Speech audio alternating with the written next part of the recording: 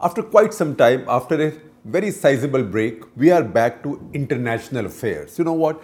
We thought somehow, and not quite wrongly, that the war in Ukraine has a stalemate.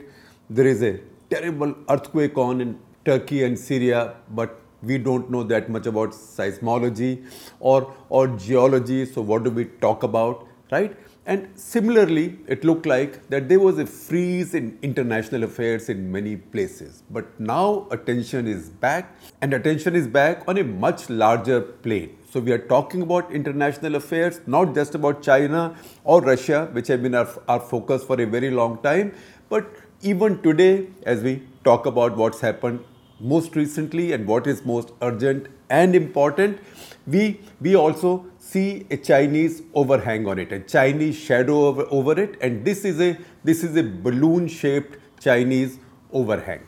What has happened right now is we've been reading and hearing and watching the story of this balloon for quite some time now. We've now seen even videos that the US Air Force has released of these F-22 Raptors going up, the communication between their controllers and the pilots and how they are positioned to bring down the balloon. Quite dramatic. A balloon doesn't fight back anyway, so ultimately you can say defenseless balloon, but this was not a non-military target. This was I think globally understood to be a target of military importance, and now the US has released data including declassified documents making the point that this is an operation run by the PLA, that these balloons are produced by companies which are linked to PLA. That said, you might again say a balloon is not such a new story, right? If you say that, I will read out a quote for you. Chances are most of you will know who this quote is from, but let me read it out to you anyway in case you might have missed it, particularly because so much has been happening in our own politics with Adani, with Parliament session on, with Prime Minister Narendra Modi and Rahul Gandhi sparring in Parliament and others speaking up also. Now, here is the quote. The quote is, and I quote, "Let me put it another way, as I said. You can think of any world leader who would trade places with Xi Jinping. Can you think of any world leader who will trade places with Xi Jinping? Not a joke." I'm continuing to quote. Not a joke. You think anyone would? I can't think of one. You think anyone who would? This man has enormous problems. This man means Xi Jinping. This man has enormous problems. Enormous. He also has great potential. But so far, he has an economy that isn't functioning.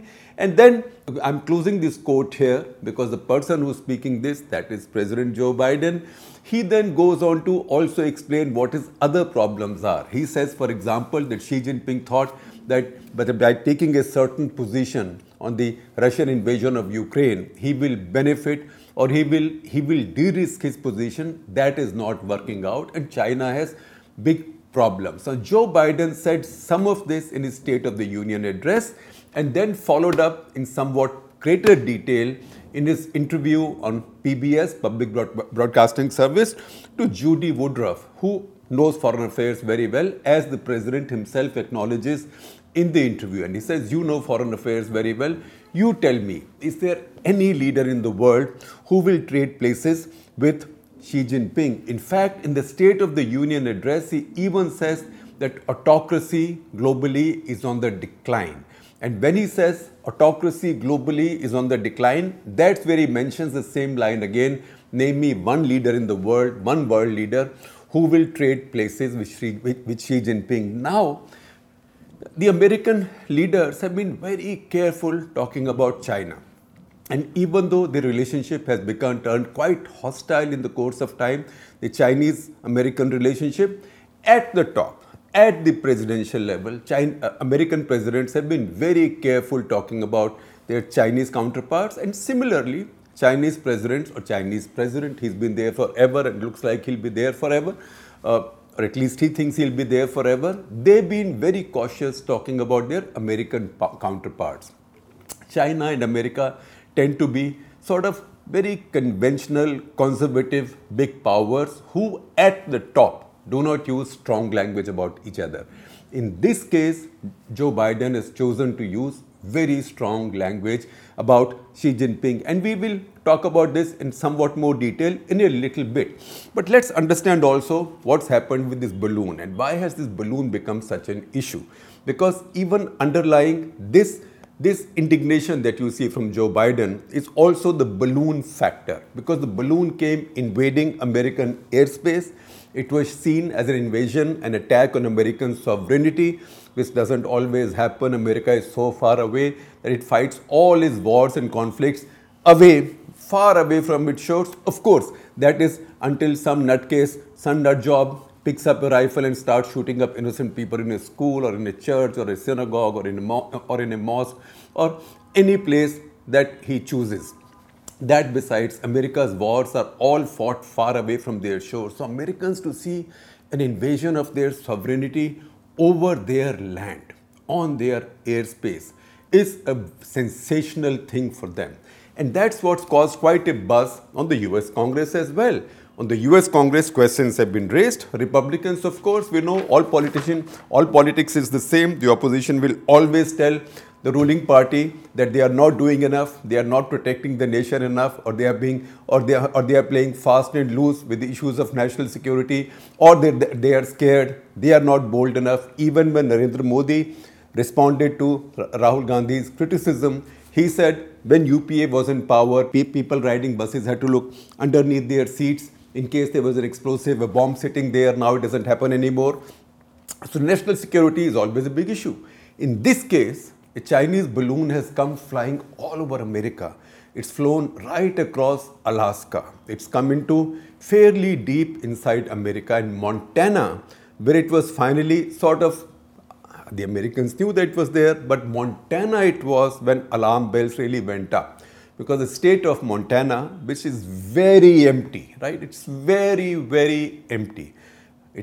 It's empty, mountainous, has marvelous geographical and scenic features, but it's also the ideal place to hide your nuclear silos. So some of America's most important nuclear silos are in the state of Montana, in the wilderness of Montana. Also, one of the biggest air bases is also in Montana, and this balloon was found, as now comes out, and that's the data that the American government has now released. It was found hanging out near these missile silos as well. So what were the Chinese doing? And again, if you see these data, in fact, I'm sharing with you a story that the Washington Post has done, written by John Hudson, Ellen Nakashima, and Dan Lemothe. This balloon had the ability to zero in on telecommunications, generally on communication networks, and also geolocate them, right? And this capability can be better than the capability of satellites, which are far away. Also, satellites make a pass. A balloon can sit there, even more than a helicopter. A balloon can hover, sit there. It has time and patience without risking any life. And what the Americans have also done is, they've also now released some of the intelligence stuff that their U2 operations had picked up in the past, when U2s were the go-to tool for collecting intelligence. Remember, one flown by Gary Powers was shot down over Soviet Union as well, and that had caused quite an incident. But that besides, they gave out all this information to show that this balloon was real stuff. It was the real McCoy. The Chinese had really rubbed their finger in America's eye on the eve of Antony Blinken's visit to China. So what were the Chinese after? What were they indicating? Were they defying the Americans to act? Were they trying to show Biden down so that the other guys, the Republicans, would say this government is poor on national security? Or were they doing what they do to India each time there is a summit level meeting? So Xi Jinping comes to India, Narendra Modi becomes Prime Minister, and he wants to open up to China, he wants to warm up his relationship with China. So the first thing he does is he invites Xi Jinping comes in, but as if like his accompanying Bharat, you also see Chinese soldiers coming into Chumar region of Ladakh, right? So this is a pattern. Were the Chinese now under Xi Jinping trying the same kind of tactic or the same kind of ploy with Biden's America as well? We don't know, but we can guess. And this had a buzz in US Congress. So in US Congress, Senator John Tester, who comes from Montana, he's a Democrat though, not from the opposition or Republicans, he comes from Montana, and he had a special right to speak on this because the wretched balloon was hanging out over his vast state. And he said, and I quote from him, he said, "Do we know, we claim to know what this balloon is doing, what all this balloon can collect, but do we really know?" And then he shows skepticism about the claims that the Americans might actually know what this balloon was doing. And he says, no, the fact is that we don't know. We don't know for certain what this balloon was doing, what it was capable of, what it was collecting. And then I quote him, and quote, "And that scares the hell out of me. I don't want a damn balloon going over the US when we could have taken it down over the Aleutian Islands." See on the map on your screen where the Aleutian Islands is. And then Republicans on the Hill have said that, look, why did you let it come in so far into your territory, right? This was in the heart of America, on top of your nuclear silos. This should have been shot down the moment it entered American airspace, which was over Alaska. Why did it cross such a distance to reach so deep inside? To which, again, Biden's response, even in this PBS interview, and that's why I find this PBS interview is probably even more significant politically, or has more clarity than his State of the Union address, because State of the Union address has a lot about internal politics, jobs, inflation, sparring with the Republicans, etc., etc. Republicans are not true to their word. It has a lot of stuff on Make in America. It has promises like all the new development projects in Africa that are federally funded, which means which are funded by the US government, will now have materials produced in America. It talks about launching the biggest infrastructure building campaign in America's history after Eisenhower's interstate highway building, etc., etc., etc. So the State of the Union address is more directed at internal politics. At the same time, if you see this PBS interview, this has a lot more international content. And there, it's also mentioned that these balloons have loitered over America in the past as well. And Joe Biden says in the past, these came over America, particularly he mentions in Donald Trump's times. And he then makes a counter charge that possibly in his time, the administration did not even know that these balloons were there. They did not even catch these. At least we caught this and we brought it down, right? So this shows why he responded so sharply to the balloon. Balloon was an obvious provocation. And why is he speaking about Xi Jinping like this? Once again, an American president today in 2023 talking about his Chinese counterpart in such a language, saying that no leader in the world would want trade places with him. China now sees itself as not just the second superpower in the world, but a superpower with the dreams of overtaking the first superpower in the next 15-20 years. For it to be told like this, for its president who's just got his unprecedented third term and who's the master of all his surveys, right? For him to be spoken of like this by his American counterpart is a very controversial thing. It's also a very telling thing. Then Biden also gives an explanation of what happened. He says, I told the military to shoot the balloon down when it was safe to do so. And then he says, the military said it was unsafe to do so over land.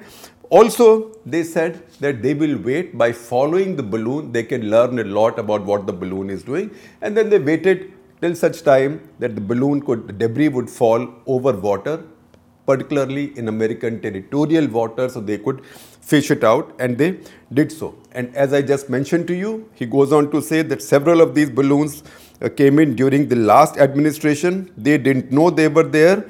That is why, again, this is internal politics in America. That's why he says it's nonsense of the Republicans to accuse the Democrats, that is his administration, of dereliction of duty.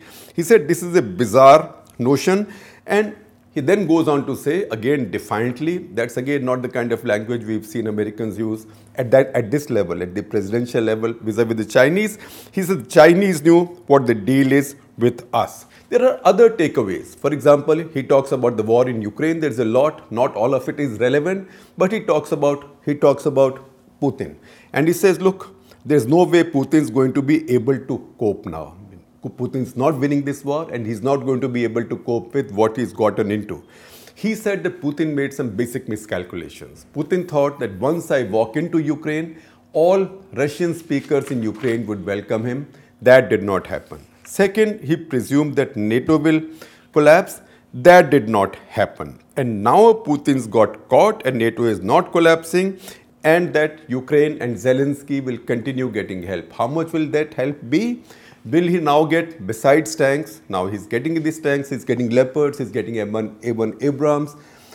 Will he get now fighter planes and other such more effective weapons that change the balance of battle on the ground and in the air? I'll share with you tweets by our own expert, an expert who writes for us, Swasti Rao, who knows the global strategic situation very well. And look at her tweets. She, in fact, assesses the situation to make an educated guess that this year America will give not just F-16s to Zelensky, to Ukraine, but also more effective weapons, particularly if there is a spring offensive, either from Russia or from the Ukrainian side, in which case it will be a counter-offensive. So these are the takeaways or my takeaways for you from these two major statements that Joe Biden has made.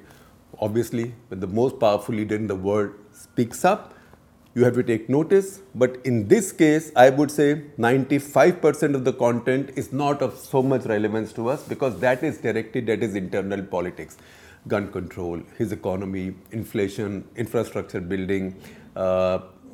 He makes, however, some interesting points. For example, he talks about capitalism, right? He says in America, nobody can be against capitalism. That's why Elizabeth Warren, Bernie Sanders, they do not get the presidential nomination, although they'll claim they are not anti-corporate or anti-capitalism, but they are seen as such. They are seen too far on the left. Biden is not seen like that. He's more sort of a little bit of a socialist, little bit of a socialist to the center. I won't say left of center, socialist to the center. And he has used very tough language about the oil industry, for example, which is now profiteering. And then he also says, very interesting line, and I might borrow this line someday. He says capitalism without competition is extortion. That is a very wise line because, you know, a capitalism without competition, without regulated markets leads to crony capitalism, and that harms nations, but not much less importantly, very importantly, it also destroys the very idea of capitalism, because for capitalism to prosper and grow, it must be credible. People must find it credible. People must find that it's fair and everybody has an equal chance. And then if you become a billionaire, multi-billionaire, trillionaire, whatever, it happens on merit because you are better than others, while the others also had a fair chance of competing with you. So that's the other very important takeaway from what Biden has spoken.